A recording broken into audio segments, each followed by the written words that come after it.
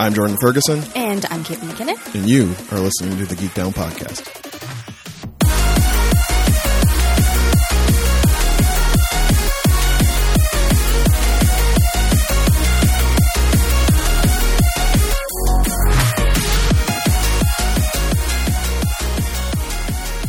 What's up, y'all? Welcome back to another fantastic episode of the Geek Down Podcast. This is a show where two friends sit in front of microphones and try to find the sweet spots where their fandoms intersect. My name is Jordan Ferguson. I am easy like Sunday morning in Toronto, Ontario, Canada, and joining me on the other line, lounging in the satellite branch from scenic Hamilton, it is your girl, Caitlin McKinnon. Hi, everyone. Except I am not lounging. I am trying to upgrade my posture. Oh. Because I saw the massage therapist yesterday. Oh. And if you have a good massage therapist, you know that... He called the police? Well, no, he beats the shit out of you. Mm-hmm. And you are sore the next day. That's the mark of a good massage therapist. They're not there to make it nice. They're there to try and fix your muscles. They did not come to make friends. No. At the massage therapist. Yeah. Props, Michael. And the second thing was, he was like, you do a lot of sitting, don't you? And I was like, yeah. He's like, I think you need to get up. He was trying to be very nice. I actually really liked him because he didn't talk. I've had so many massage therapists that want to be friends and want to chat, and I hate it because it's your face down, and yeah, there's that hole, but it's hard to talk and focus and whatnot. So I don't want to tell you about my life story. I just want you to try and fix my back because it's a mess. Anyways, he was very quiet, but when he did talk, it was basically to criticize my lack of movement, obvious exercise. And I appreciated it. I needed someone to be like, yeah, no, you need to get up and move around more. Yeah. So I am trying to be better about my posture, and I might have to get a sit-stand desk. I might have to do this podcast standing. Oh. Yeah. We'll see. We'll see what happens in the future. You were wondering what the post 300 level up was going to be. Kate's standing desk. Yeah, I know. That's what it's going to be. You're lucky I'm not anything but getting a treadmill desk, okay? So the breathiness of this podcast increases 700%. Friends, as said, we are rapidly approaching 300, but we ain't there yet. This is episode 298. If you would like to listen to any of our other 297 episodes, take yourself wherever you get your audio content. Spotify, SoundCloud, Google, Apple, or Stitcher. Apologize to our Apple friends. Apparently the last episode did not go live there. It's everywhere else. Don't know why Mr. Cook's not playing nice with us this time, but I'm trying to sort that. Hopefully it was a one-off. And it will sort itself. But either way, as far as I know, whenever you give the program a rate, review, follow, subscribe, you don't have to worry about how this podcast is getting to you, because it's just going to be sprinkled from the back of a rainbow mane alicorn named Philip by your mans. Chauncey Fossilicus III, Geek Down Internet Elf. Does Chauncey have a background in software engineering? Can we have him look into this Apple hiccup? No, he likes his tech, but he hasn't deep dived yet. I mean, he knows enough languages already. He didn't think he had to add any of the programming languages. He does a little Raspberry Pi in his off time, but I mean, that's the extent of it. He's a maker. Yeah. Chauncey's a maker. I mean, he likes to go into Maker Faire. He got interested in Java in the early days, but then was he sort of ticked that box and moved on to crocheting. It's quite a leap.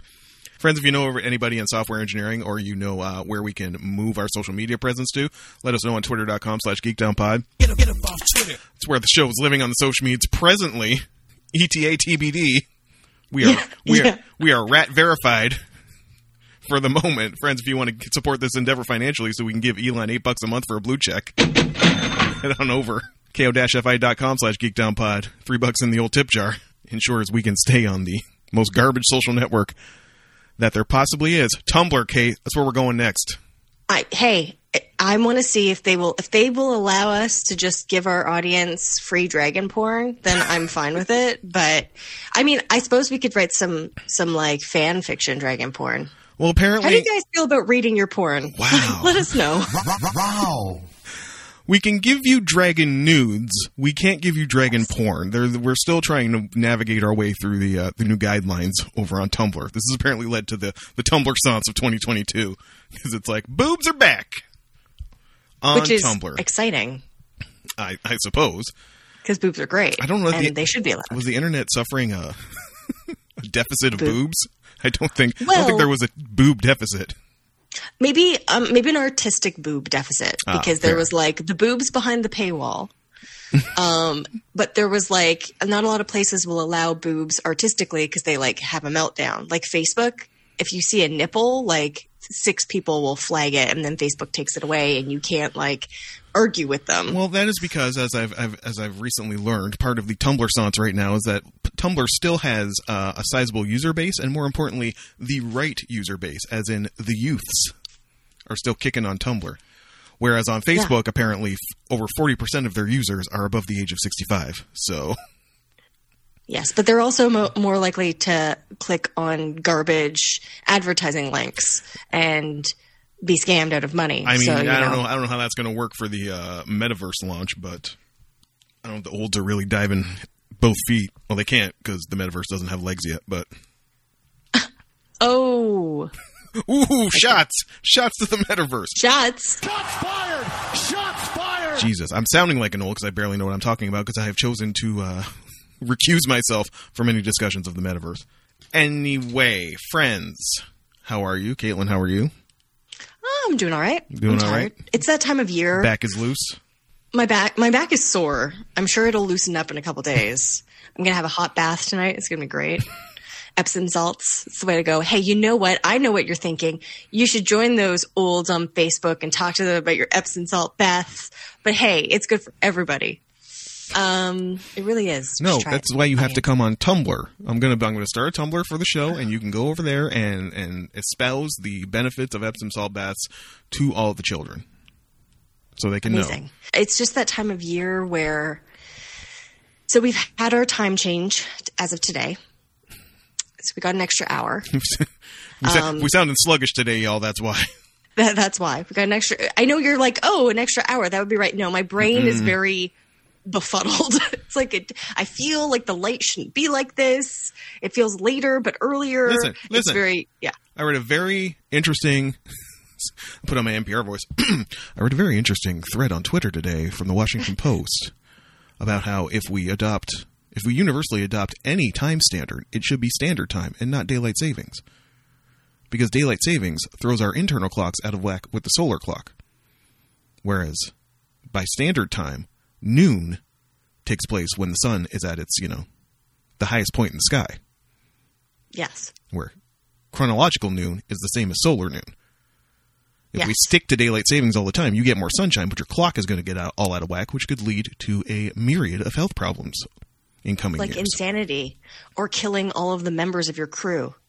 At least that's what I'm led to believe by the many sci-fi movies I've watched. Jesus. Anyway, my life is just work. Worky work. All the work. Tis the season, right? I hate it so much. I hate it so much. I've decided that Q3 is my Joker origin story. This is how it happens. When it happens, and listeners, when the media comes back and listens to this podcast looking for a rationale on why he self-immolated in the middle of Young Dundas Square, come back to this episode.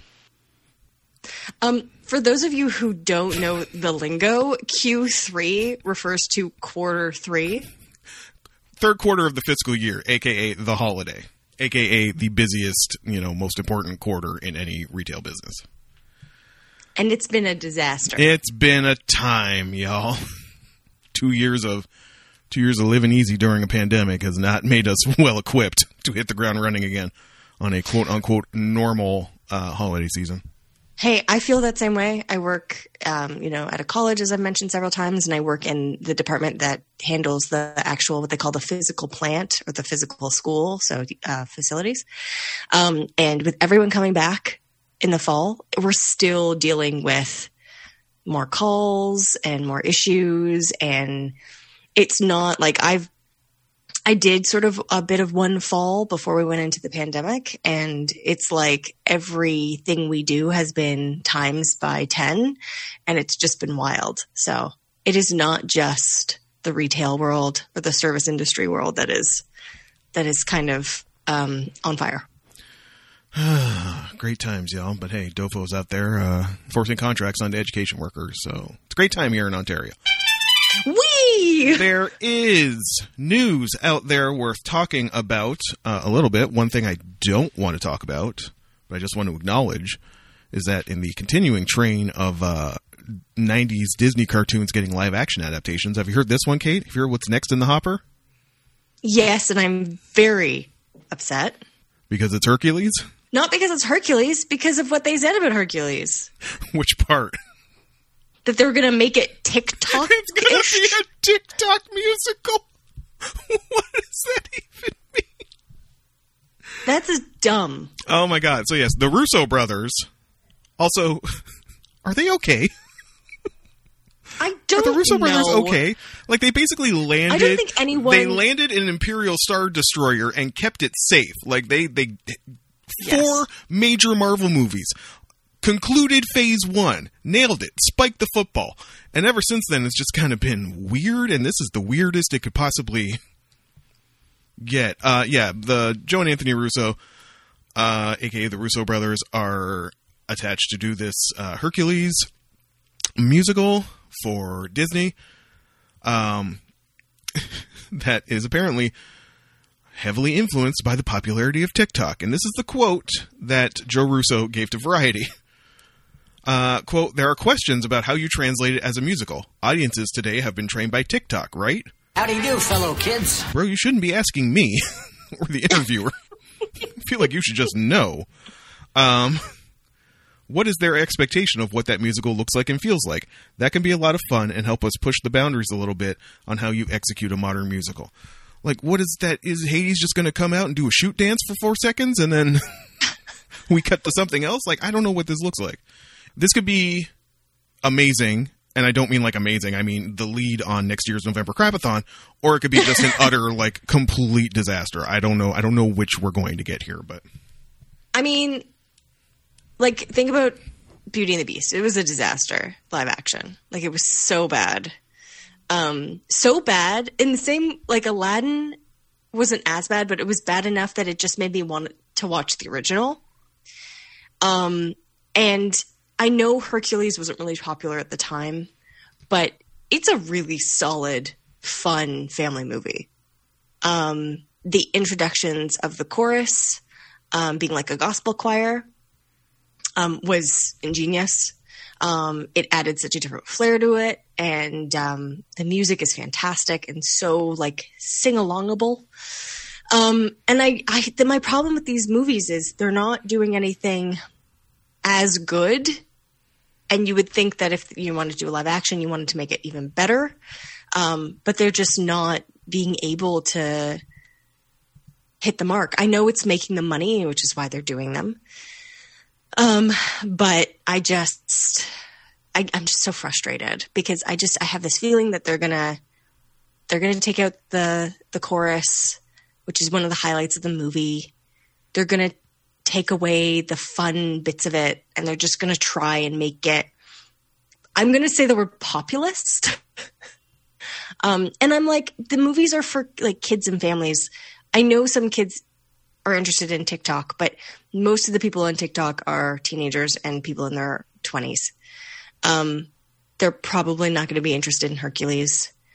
I could be wrong. Maybe I'm all wrong. Maybe it will be fine, but I don't want fine. I want fantastic. And we always joke about, like, Chris and I, senior correspondent and I, like, that Hercules should be there. That should be a live action. And that should, because that would be great to see. But no, not this way. Not like this. Not this way. I didn't want it like this. No. This is like, you know what? This is like the curse of the monkey paw. Like, I've made a wish and it's just all wrong. That is absolutely what has happened. You've gotten your wish, but it is the definition of a poison chalice. What will not be a poison chalice, we hope, finally, after much teasing and hoping and a wishing, Sandman got renewed. Yes. Yeah, that's not a surprise. Not a surprise, but it's Netflix. Would anything surprise us?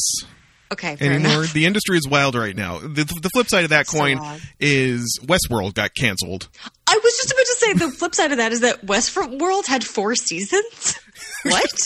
Yes, which I think is probably what David Zaslav said before he canceled the fifth. This is still on. Listen, some people still really fucked with Westworld. We were not one of them. I don't know. Did you ever finish the first season? We watched it for the show when it dropped. I finished the first season very slowly in like pieces, like piecemeal. Like it would be like I'd be homesick or, you know, Chris wouldn't be around. So I'd be, you know, watching something on my own or whatever. Because I wanted to know, because the first season was all like a mystery, right? It was this out of time. You're trying to put the pieces together. And I really liked that. But so I wanted to finish it, but I kind of like watched the first couple episodes of the second season. And I was like, nah, this is not. It's one of those things. It's like when you do your first album and it's a masterpiece, and then your sophomore, yes. You haven't had as much time, yes. And you haven't given it as much thought, and hasn't had as much planning. So it can't be as good, right? So, but apparently they did have a fifth season planned to like wrap it up, and then powers that be at HBO Warner were like, nah, we're good. Oh, is this the same like Warner thing that's happening yes. with? Yeah. Okay. Yeah. Any decision about cancellations right now is coming through the same pipeline as all the other weird HBO Warner decisions that are coming down right now. Also something I didn't tell you. But apparently, so we knew Damon Lindelof was was breaking a Star Wars movie? No. So Damon Lindelof of Watchmen is working on some Star Wars stuff. Okay. And assembled a writer's room. And in the writer's room, allegedly, he cannot confirm or deny, but they make rampant jokes about it every time they talk about Bob Chapek or anything Disney related. Your boy Andy Greenwald from Chris and Andy. Really? Has been in the writer's room for this untitled Damon Lindelof Star Wars project. Because infamously, in the lore of that show, Damon Lindelof heard their comments on The Leftovers back in the day. And it turned him into a listener of the podcast and just kind of put them on their radar. And yeah, now Andy's in the writer's room of a Star Wars project, allegedly. So it can happen, Kate. We just got to... So all the things on our board that we... Yes, we got a whole Hollywood, we got a whole board right here. It's right there. Right. Full of ideas that we do not remember anymore, but they were good at the time. They were great at the time. I think some of them actually were done. We had ideas and people brought them into the world. And I was like, that was because we put those vibes out there. Those hippie ladies who keep on telling me to put vibes out there, they were right. So yes, that was meandering. But the point is there will be more Sandman coming, which is exciting. I'm hoping, listen, my cautious hope, my conservative hope is that just give them 3 seasons. They can bash out the whole story. I feel like they can bash out the whole story in 3 seasons. Okay. They got through kind of like the first 2 volumes and then some and a couple of little other loosies in this first season. So, I mean, they could do Seasons of the Mist and Game of You in the second season. And then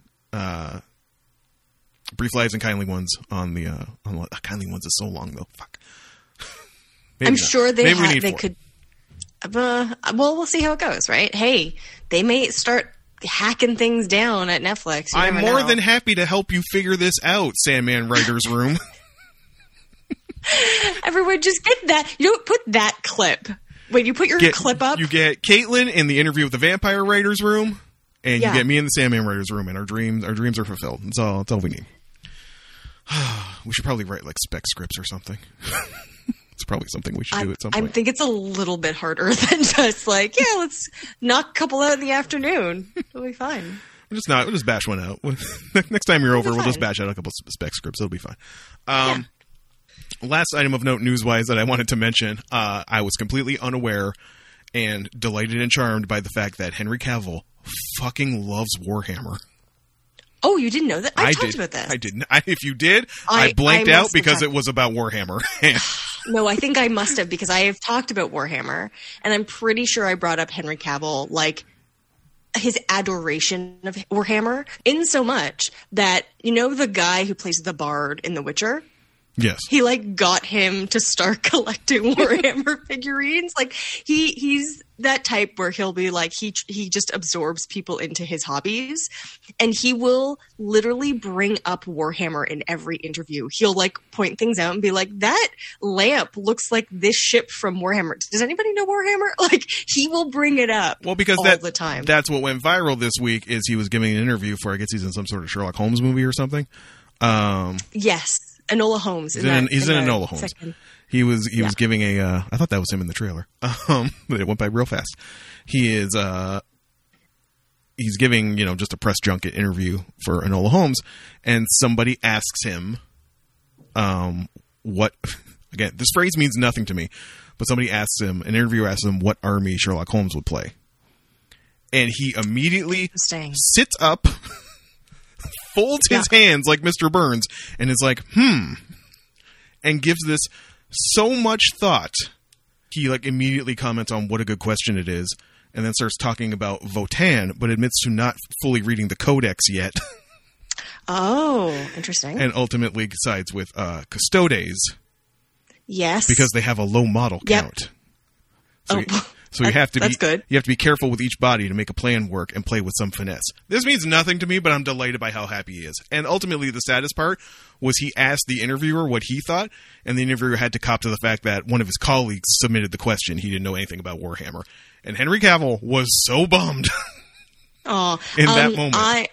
I just to answer the question that everyone wants to know, yes, I would play Adepta Sororitas, and I know it's the lady army, but they're just so badass, and their guns are just so great, and I just love their weird cherubs, and I just think they're just wild. I love them. So yes, that is my answer. Henry Cavill, if you want to have this discussion. Yes. Yes. Yeah, no, I could see. So I'm not going to go into it, but please don't. I'm okay.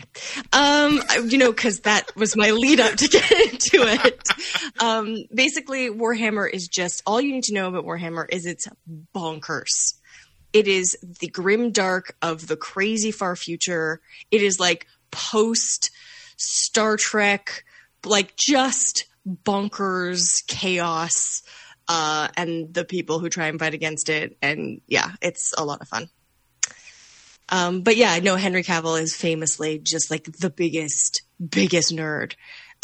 That's why speaking of Henry Cavill, has left The Witcher.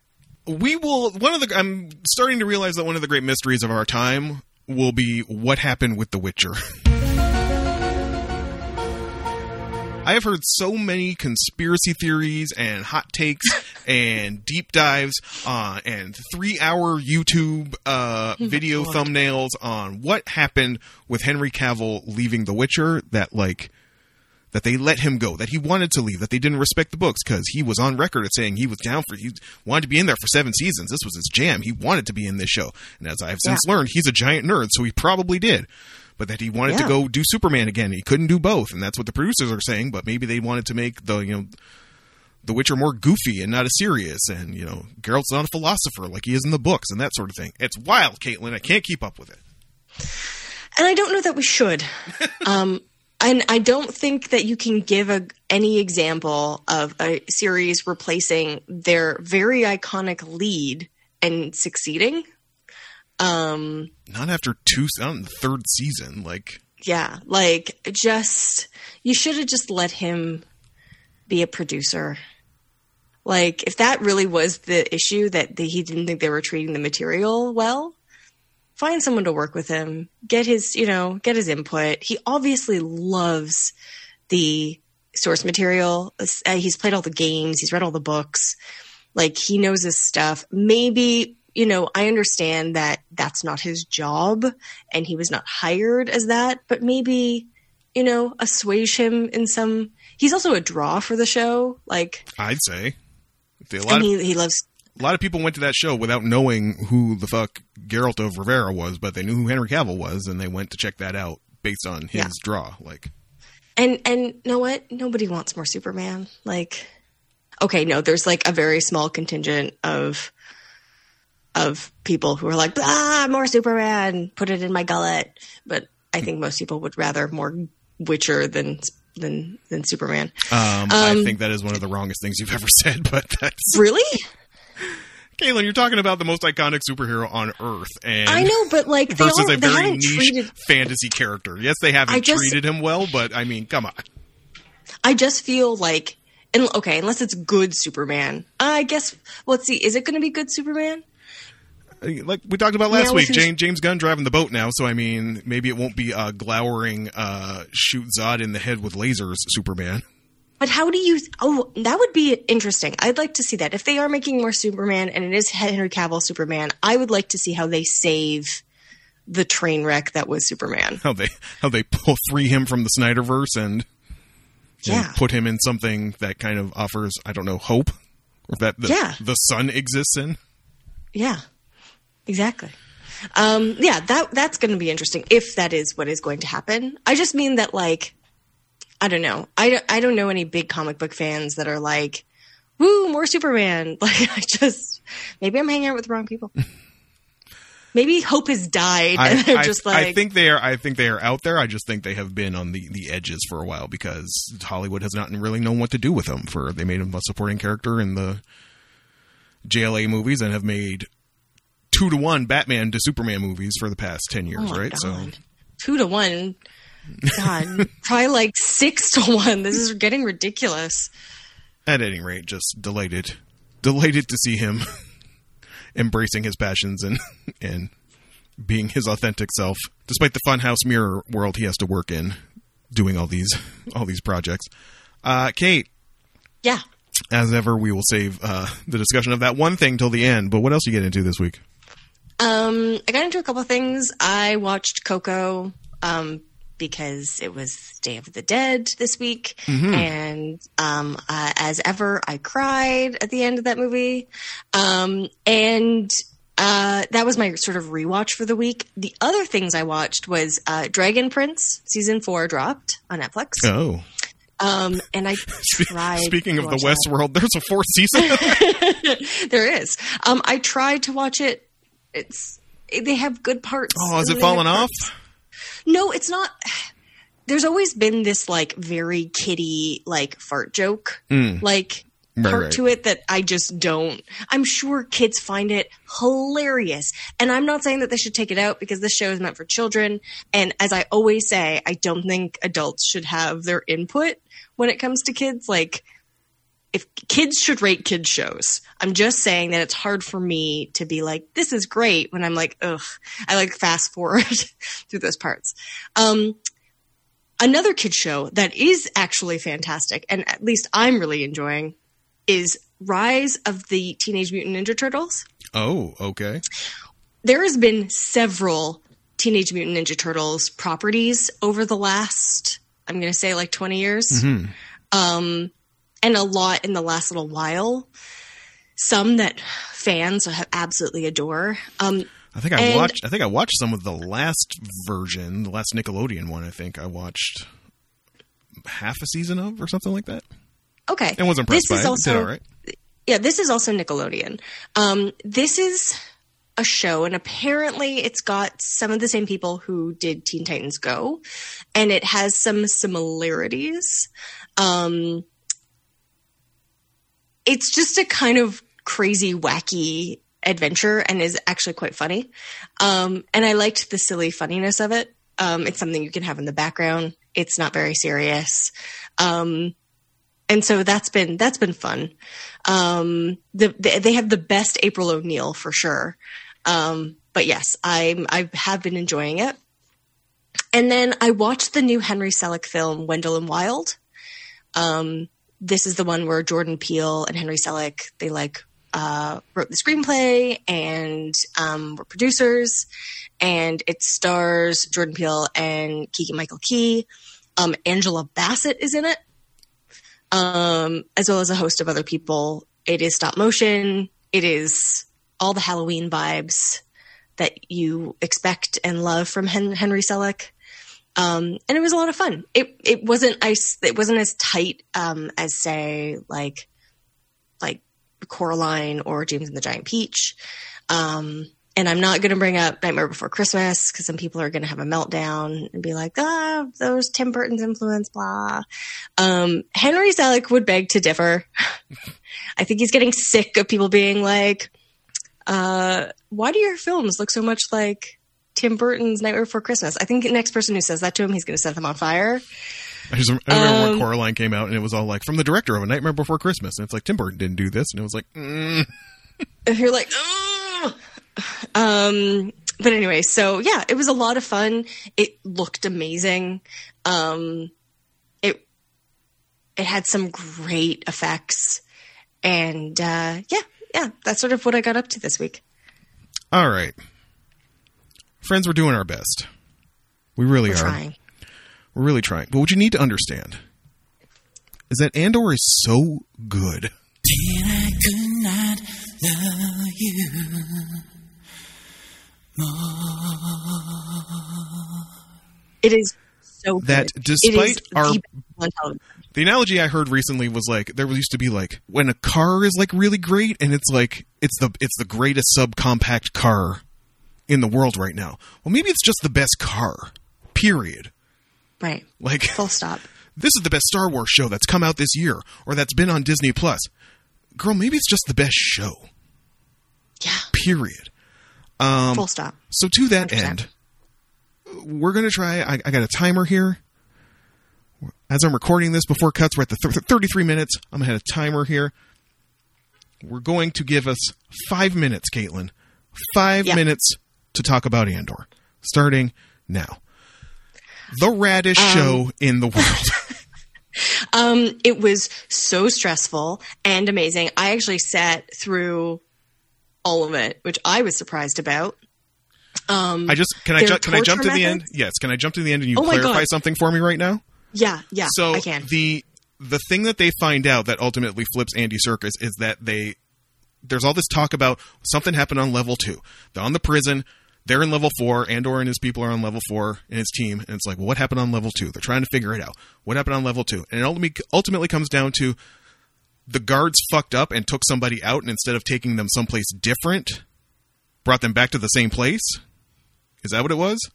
I didn't quite catch why they killed everybody.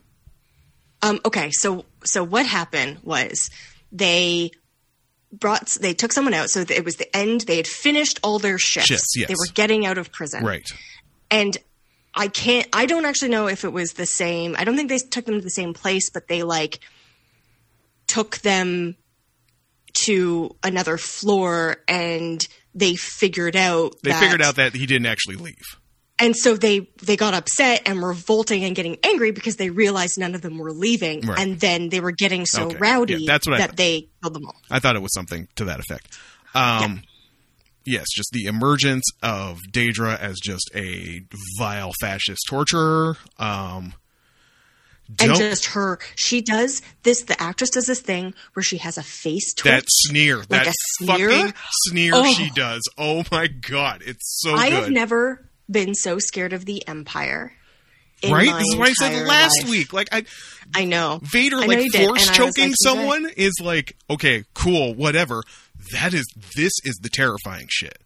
This is the systematic terrifying shit. And the fact that Tony Gilroy and his people are getting away with just fully exposing the evilness of what this is. This isn't some cartoony villain. This is real boots on your back of your neck type shit. Like, and nothing Star Wars I've ever seen has made me, maybe you have, maybe in the animated stuff that was a little more apparent, but I've never seen anything get that across as well as this show's doing it.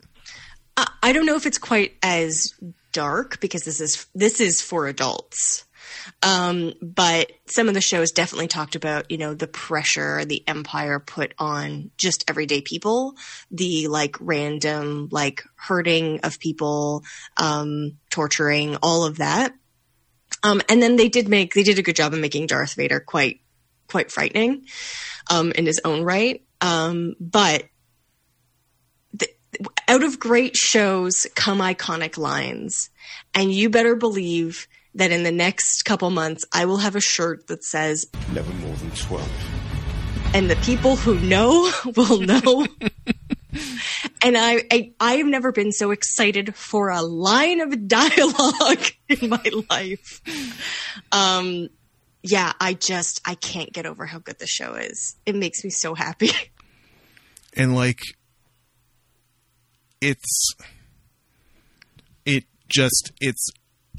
I'm literally at a loss for words because it's what it's doing.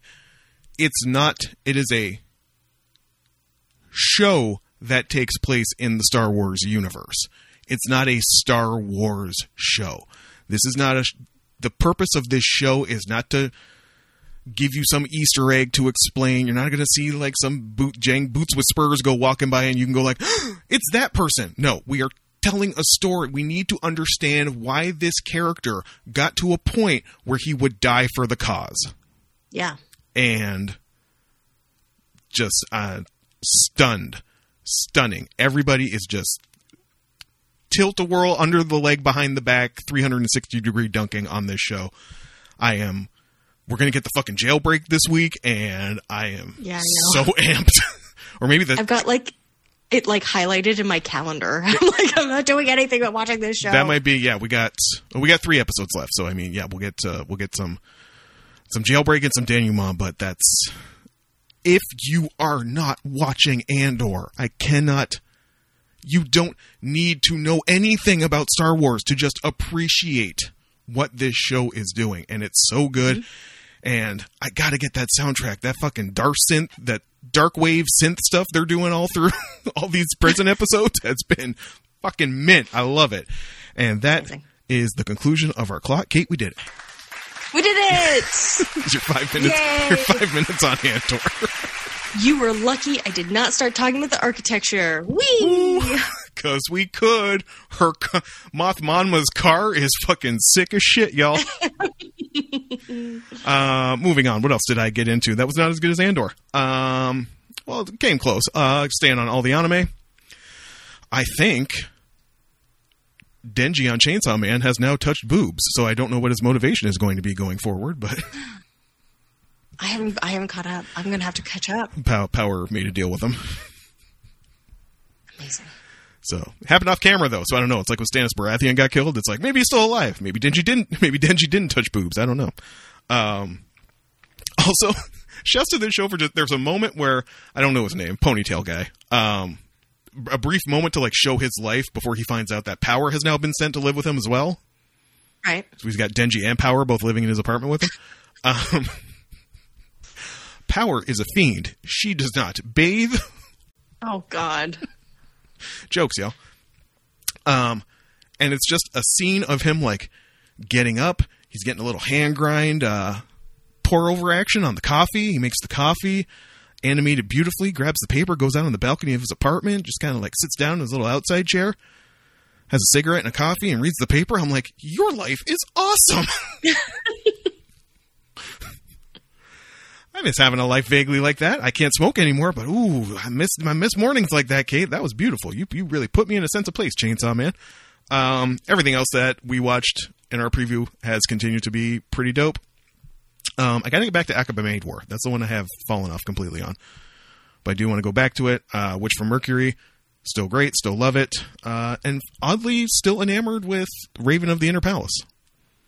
Yeah. Always gotta go back to that one. Don't know why. Yeah. Still enjoying it, though. It's me too. Like, it's just a chill show. It's not really high stakes. No.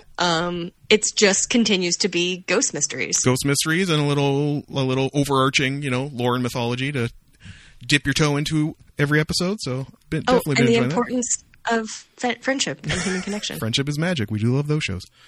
Mm-hmm. Recently, we had our little staff appreciation bonus discount over at Major Canadian Retailer, and I got a bunch of pre-orders in and bought some mangas and some bookie books, and I'm very excited. This is more of a preview thing I'm getting into, so I think I'll be getting into it for a while, Kate, and that is the 2-volume 1,000-page crime epic Lady Joker. Oh.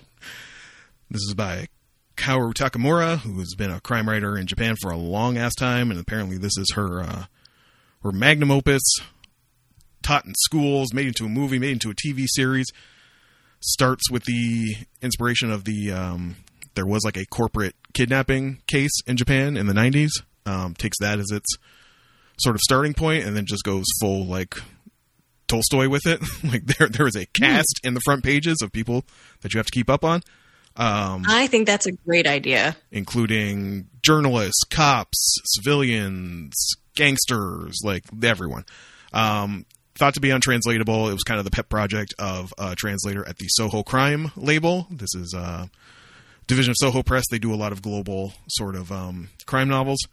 And this was apparently, I've had in my like pocket, that little app that you can save web articles on. I've had a LA Times piece on the translation of this book, like saved there for months, because I just thought it was such an interesting story. This was her pet project. She wanted to get this done. And she tapped that woman who hung around with Marie Kondo on the tidying up. You know, whenever they have to talk to translator? Yeah, you know when they had to talk to Marie Kondo and the translator would speak for her? Yeah, it's that woman. She like helped with the translation. And on this. she would also awkwardly get hugs from Americans. Yes, I remember. So yeah, this thing is 2 volumes. It's like 1,000 pages total.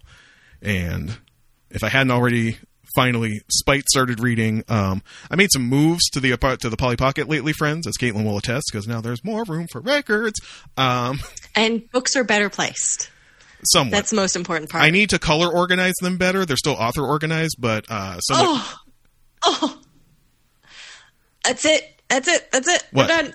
We can't make it to 300 episodes. You have to be author organized? Oh, God, of course you have to be author Caitlin, unless it's Caitlin, by, I'm inclined to believe with you.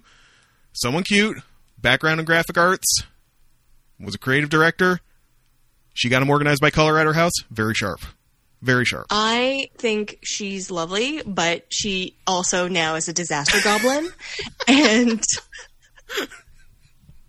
you people I'm just saying, giving me... I'm going into an early grave of you people. I've seen how she lives her life and how she keeps her stuff organized. And then I moved them books up to them upper shelves and went, oh, it looks like garbage. It just looks like a mess. I need to color palette these better.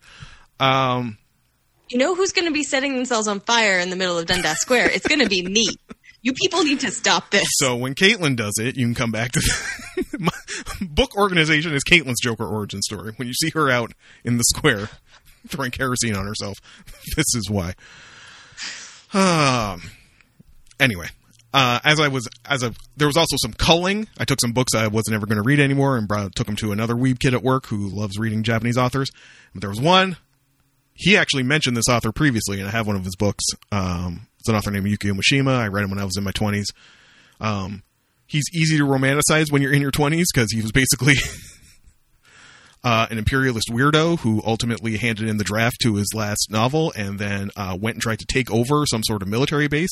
Wow. You romanticize that in your 20s, then you get older and you're like, that was a weird move. That was a weird move. But he has a shorter book called The Sailor Who Fell from Grace with the Sea that I've had on my shelf for ages. It's very short. I'm going to try to rip through that before I get into settle into Lady Joker. Another thing I read, two other things I've read. Big reading week for me. Wow. I had those manga Orochi by Kazuo Umez, kind of the pre-Junji Ito. Basically about a anthology. It's about some woman with strange powers who goes and ostensibly tries to help people, but it always goes terribly wrong. Read I have 2 volumes of that. I read most of them.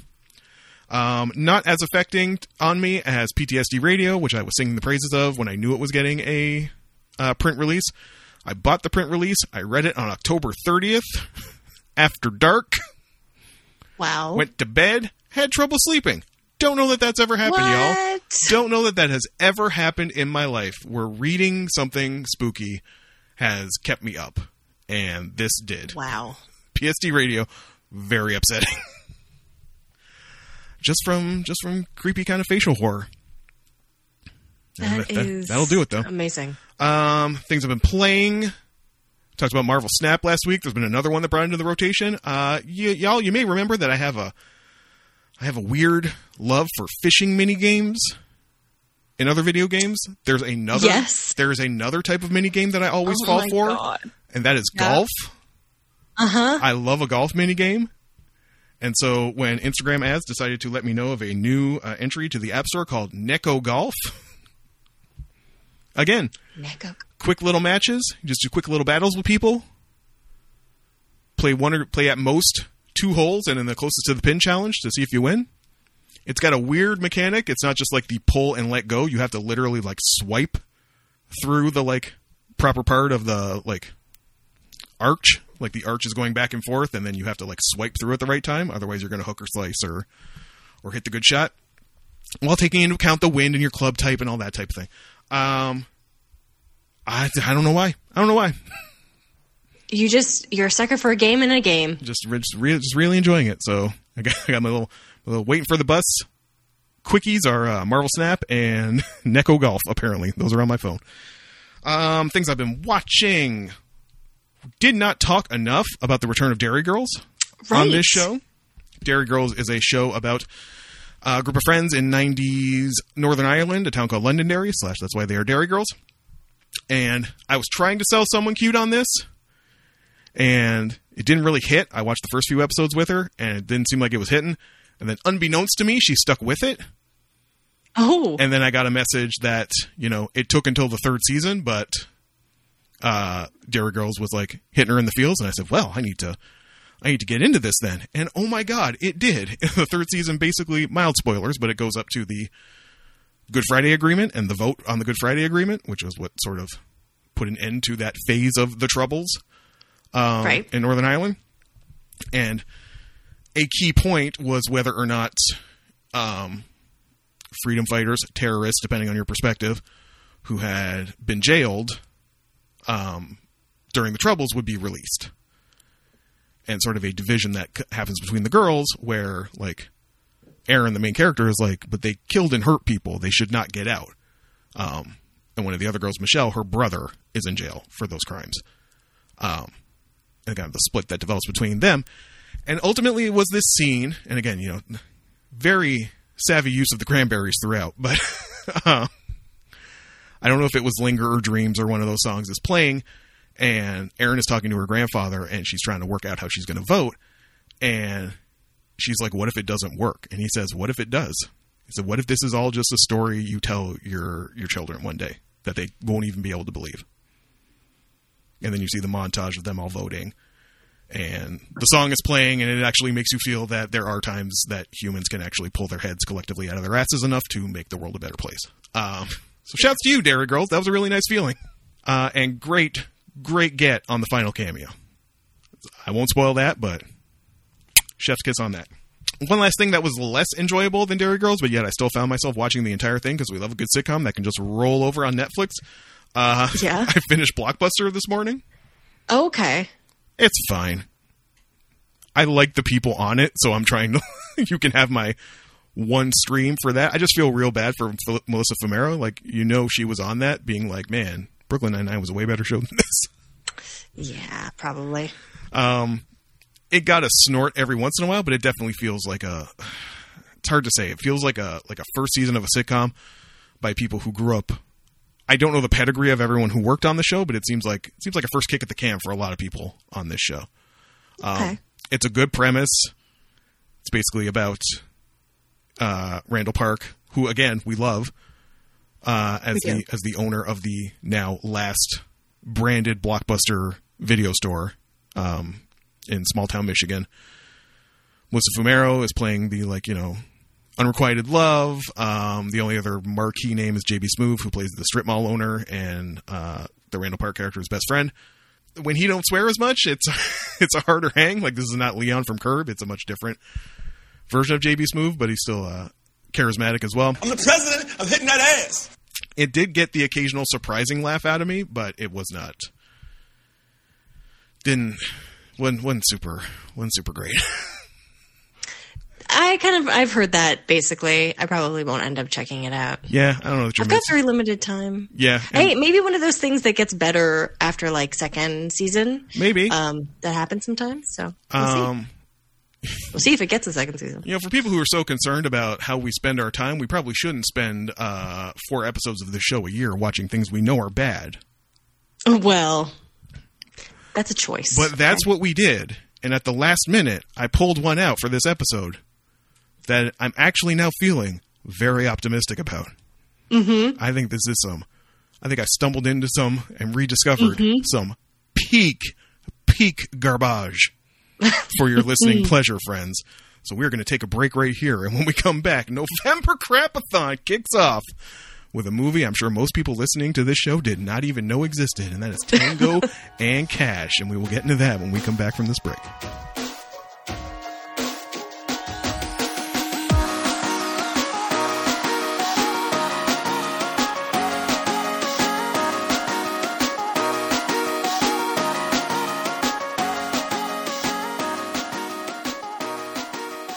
And welcome back to the show. This is the half of the episode where we talk about the things we've brought each other. Oh, yeah, it is.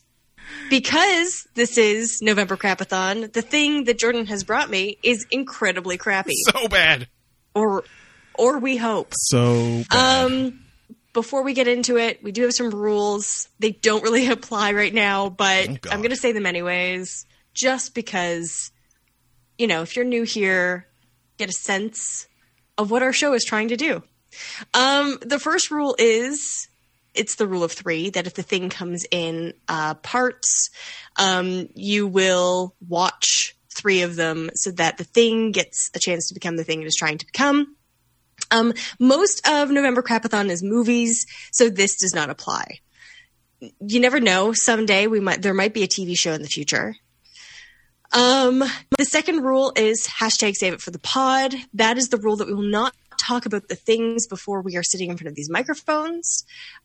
Again, a lot of the stuff we are going to be talking about is old. Sometimes we will send each other a message about it like, wow, this really is crappy. Or this thing, everyone hates it so much, it's impossible to find. It's been erased from the internet. So stuff like that. But the reason we do this is so that you guys will get our freshest of takes, even though the things we are talking about are probably not that fresh because they are old and also because they are garbage. And the third rule, which isn't a rule, it's a policy, is that there will be spoilers. Oh my God, do you care? Can you possibly care? These things are either very old or just trash, just absolute foulness, and that you probably shouldn't care if it gets spoiled for you or not. It's already spoiled because it's garbage. All that being said, if for some reason you're like, no, I really don't want to know anything about this thing, I'm totally going to watch it, then you should leave. Just leave. I don't know if we want you back, at least not for the month. Yeah, you probably don't. Come back in December when we'll get real cozy. Listen, that Bad Moms Christmas looks real good on Netflix. I can't wait to get to that one. Did you see the trailer for that one yet? No, I have not. It's got Baranski, y'all. Oh. It's got Baranski. I've never seen Mrs. Claus, and due to the death of Angela Lansbury, I feel like it is my duty to bring us some Mrs. Claus this Christmas season. It really is. But listen, that's for next month. We're getting ahead of ourselves. Yes. For now, let's get into the thing that is the crappy thing that Jordan has delivered onto us. Y'all, I was struggling. Last week, you heard me. I was super excited. I was super excited to get into Crapathon. It's my favorite month of the year. Then I was struggling. I started to think about it. I couldn't come up with anything. I was like, holy shit, it's my pick. What are we going to watch? Couldn't think of anything. I was like, do we just go Van Damme again? Do I go this route? Do I go that route? And I started thinking. The one field that has been tilled to great effect on this show lately, and I got to credit someone cute for this because she has put this back in my mind a little bit. It's the notion of the Latchkey Kid movie. Yeah.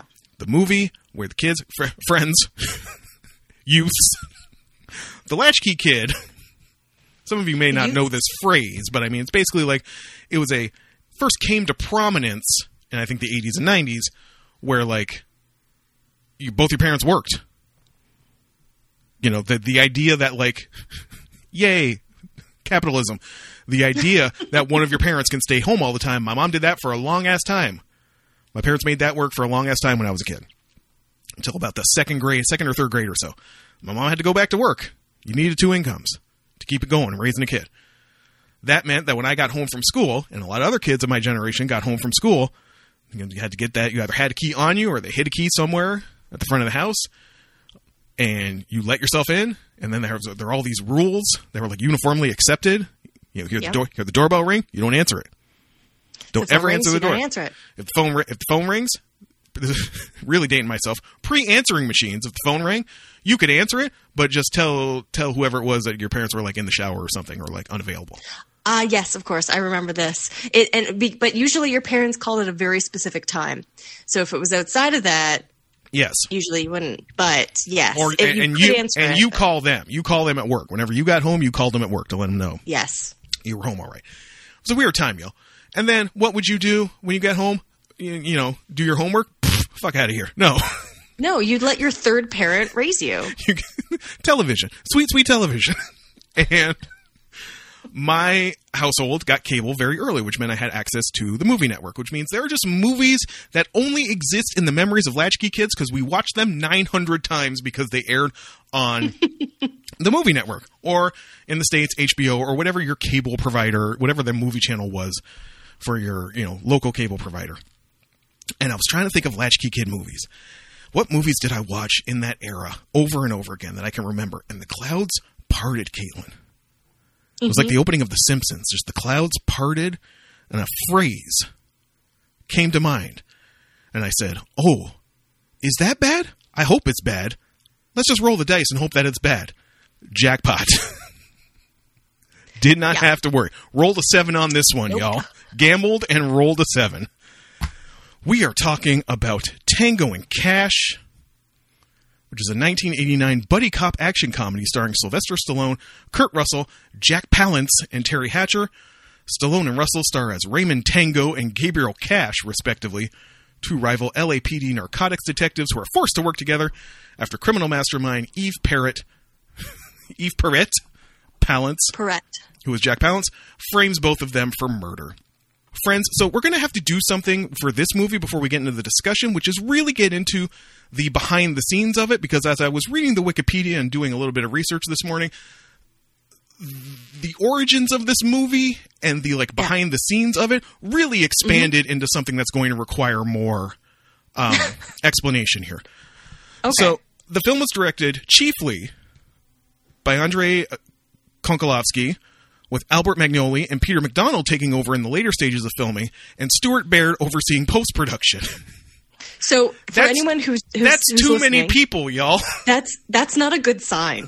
That's already not a good sign. The multiple directors were due to a long and troubled production process that included numerous script rewrites and clashes between Konchalovsky and producer John Peters over creative differences. That is a name we will come back to momentarily. The film was released by Warner Brothers in the United States on December 22nd, 1989, the same day as a movie called Always, whatever. Both films were the last movies to be released in the 80s. The film received mixed reviews from critics. No surprises there.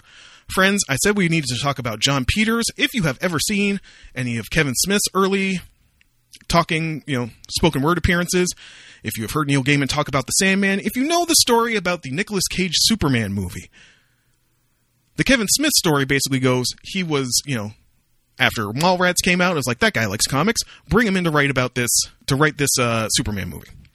And Kevin Smith has a long monologue about what that process was like, and it involved going to a producer's house as the producer sat on his bed, laid down on a couch, and held his fingers up to make a screen as he was visualizing as Kevin Smith read him the script. Ultimately, some of the notes he got were basically giant spider. We want a giant spider. We need a giant spider for this. Kevin Smith was like, I don't really know if that works. I think I need to drop out of the project. The Superman movie kind of fails. That producer went on to produce Wild Wild West featuring Will Smith. It's the second time in as many weeks that movie has come up. And what featured prominently in that movie, a giant mechanical spider. The producer who Kevin Smith went to work with on this movie was John Peters. John Peters has become basically a punchline for terrible 80s and 90s blockbusters. He basically got into the business by being Streisand's hairdresser. Oh, wow. That is how he got into the business. That's the origin story of John Peters. And I don't have his filmography in front of me. Clearly there had to be some hits in there, but just definitely when you hear the wildest Hollywood stories, he's somewhere in there usually. He's circling around there. His name comes up repeatedly. Allegedly. So he is the producer and apparently the reason for the multiple directors on the movie Tango and Cash. Oh, man. It is so wild to watch this movie in 2022 with everything we have learned and known about how narrative shapes our opinions and kind of the re-reckoning we've had with cop stories and what the kind of how the idea of propaganda and things like that. Because that is all this movie is, y'all. It's, yeah. This is the biggest propaganda movie you have ever seen. And I gotta clear the lane. Caitlin McKinnon, I had no idea what I was getting you into. Yeah. When I fired this movie up. What was the most batshit part of this movie for you? It was that there was everything in this movie. Everything that a 12 or 13-year-old boy would be like, I want this in my movie. There's definitely a reason why 12-year-old Jordan watched this movie a million times on the Movie Network. There was a, like, James Bond Q-esque car. Yes. There was a prison break. Yes. There was explosives, several explosives. Sexy ladies playing the drums. Yep, sexy geriatric playing the drums, but no striptease, so it's okay for parents. Yep. There were boobs. Yes, and gratuitous ones. In a scene where two people are having sex in a car just for no reason. Why did we have to see that? What did it add to the scene? Literally nothing. Literally nothing. There were car chases. There were people chases. There was torture. There were gangsters. Okay. I have questions. I have so many questions. There was literally the worst dialogue. And the worst delivery of dialogue. Please tell me you wrote down some of the classic. Yeah, tell me you wrote down some of the classic Stallone one-liners that were in there because they escaped my memory immediately. But I didn't. But I did write one word down because it literally the line happened. I think at least 3 times, and I don't know if they were trying to make it a callback, but it didn't work. And that line is that a proposal? Because being gay was both horrifying and hilarious. LOL. At the late 80s.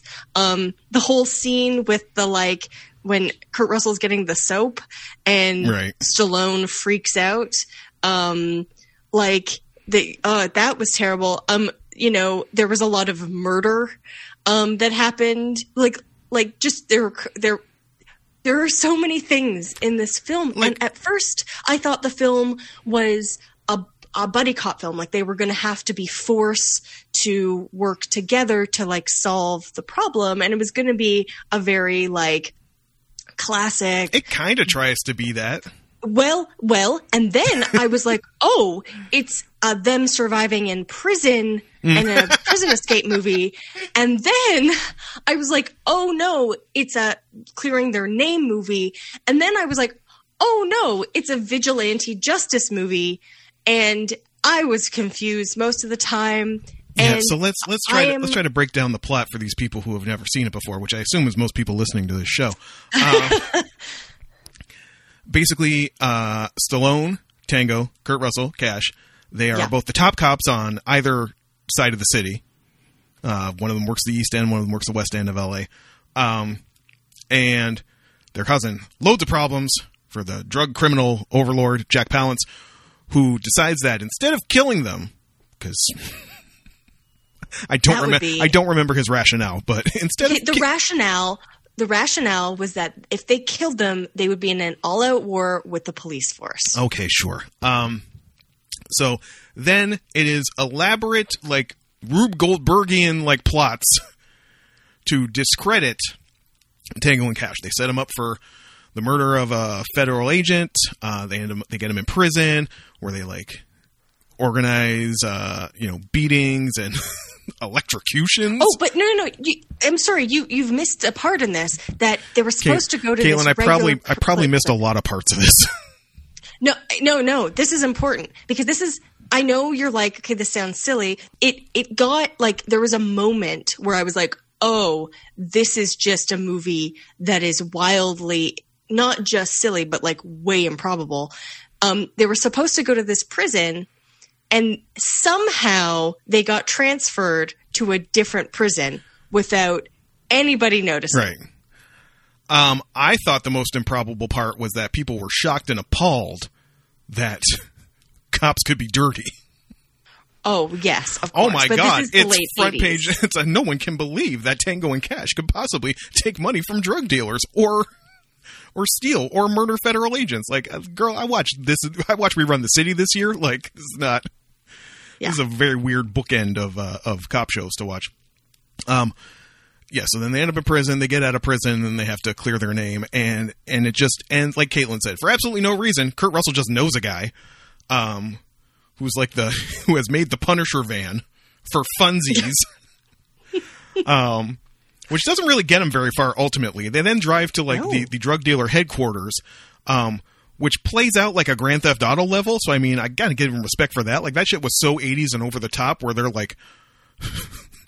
They're like literal. At one point, I was like, "Is this Thunderdome?" Yeah, like, they're like it was like that over top. They're like rock crushers, like those giant, huge construction rock hauling ATVs are like running around. There's dudes with Uzis. You only ever saw Uzis in the 80s. Yeah, those little short, fully automatic guns. You only ever saw those in the 80s. Yeah, and then they get in because Sylvester Stallone's sister was kidnapped by Jack Palance and his gang, and then there's like the very suspenseful Enter the Dragon moment where he's like in. I will give one bit of credit to a moment of dialogue / plot when they're doing the Enter the Dragon thing, and it's like, of course, you never negotiate. Everybody just always takes the shot because they're the most badass cops in the world, right? And they never miss. right. They both shoot Jack Palance, not one of the mirrors that he's behind. Yeah. And they're like, how did you know it was him? And Kurt Russell says like, oh, he had a monogram or a pin or something, and it was backwards on the other ones, and it was the right way and it was backwards on the other ones. And Stallone's like, oh, it was his ring was on the wrong hand. It's like, well, at least they acknowledge that. That's a nice bit of like, this is how the cops figured out how to do that. That is the one thing I can point to in this movie for being like a that thing. makes sense.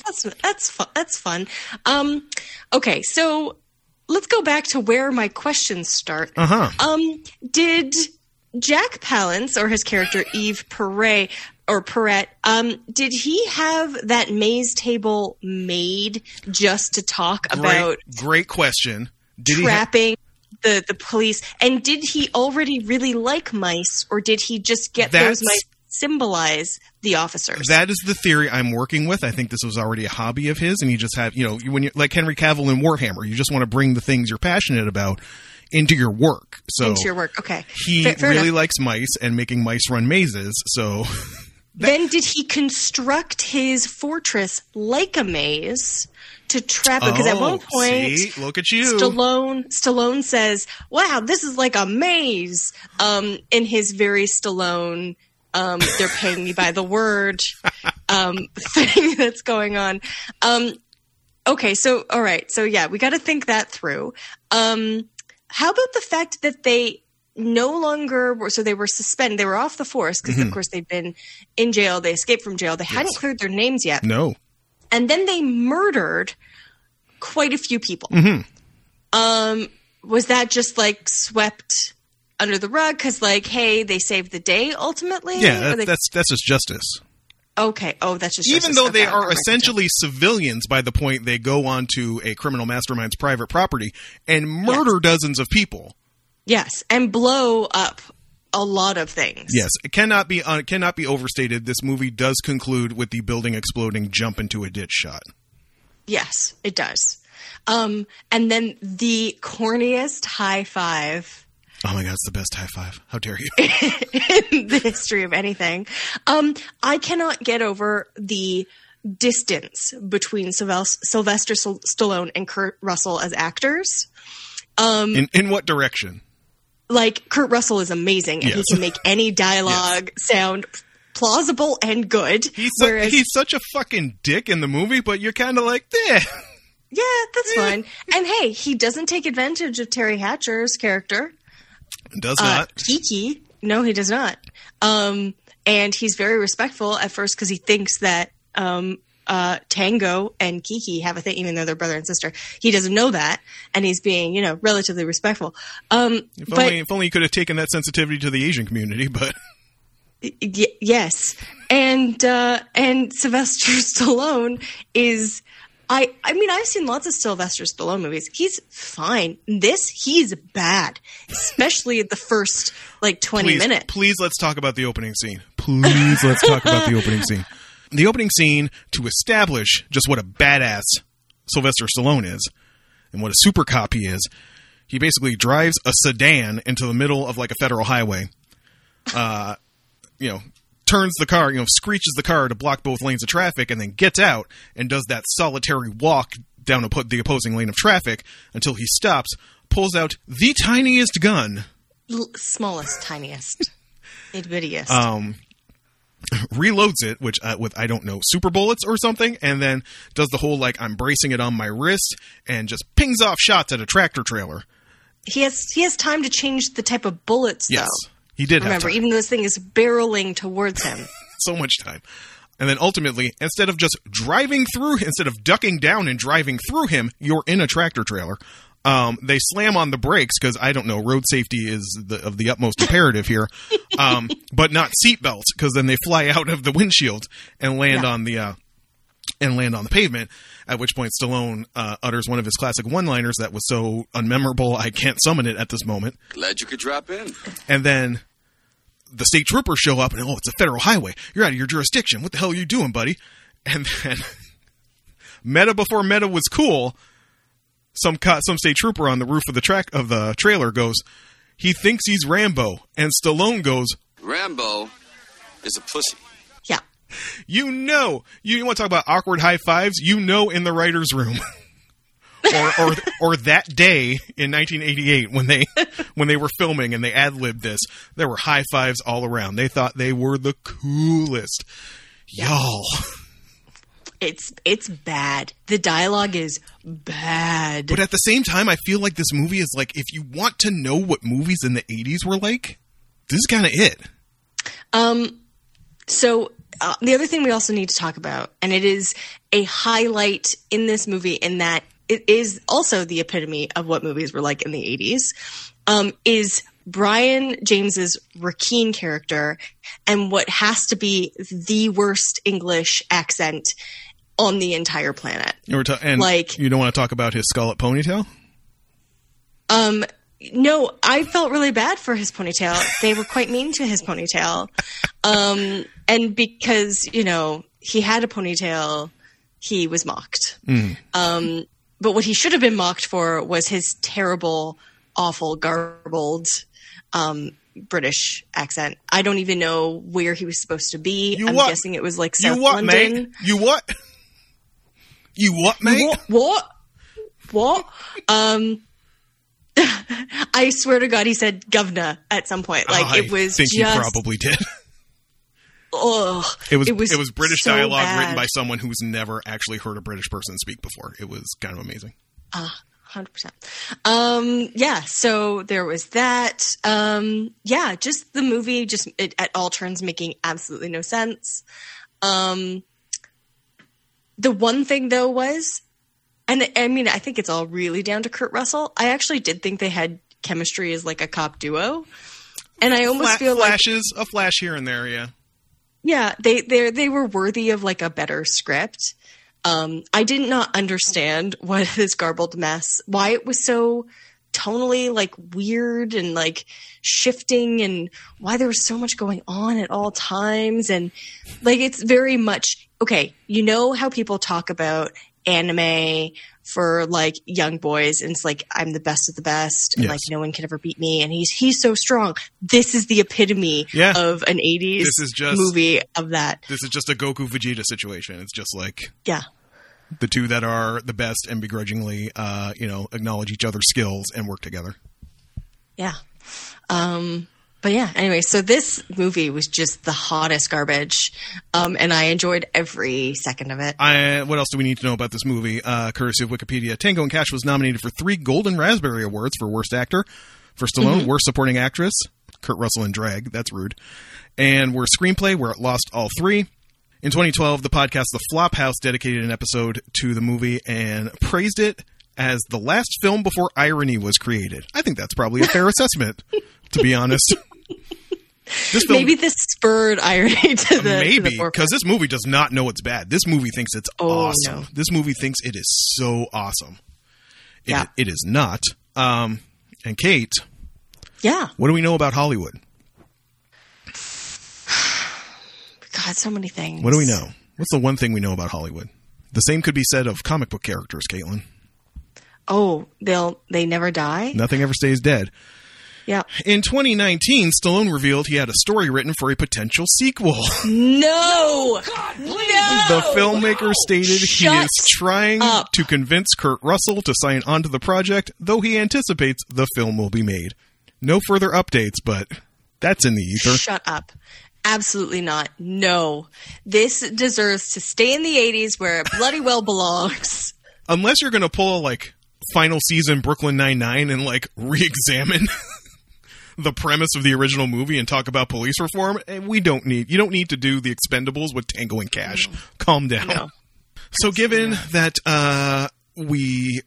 November always flips the rating system from kick punches to punch kicks, and that is where you rate a movie kind of based on how bad it was, if it was enjoyably bad.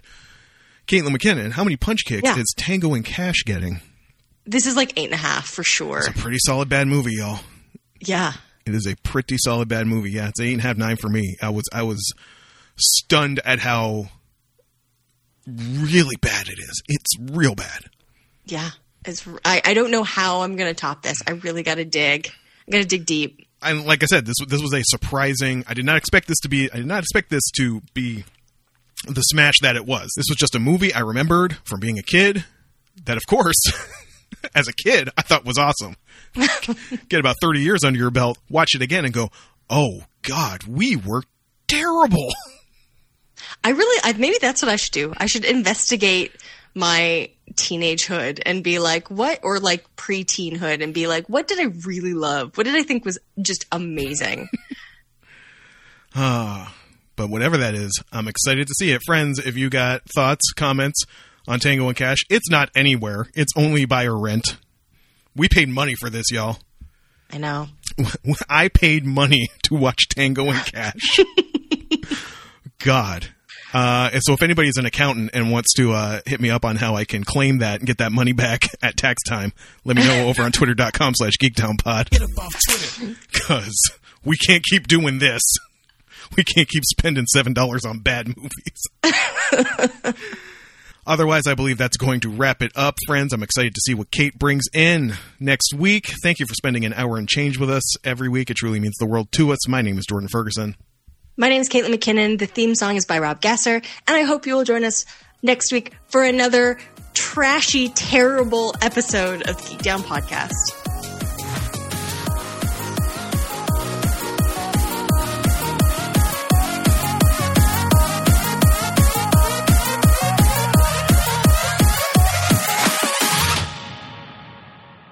Caitlin, we can't give another... No one's saying anything, but I'm feeling it. I'm feeling that people do not want to hear us talk for 27 minutes about Andor every episode. Okay, fine. Can we just talk about it for 10 minutes then? You know what? We will set a clock. We will tell the people we're setting a clock. Yes.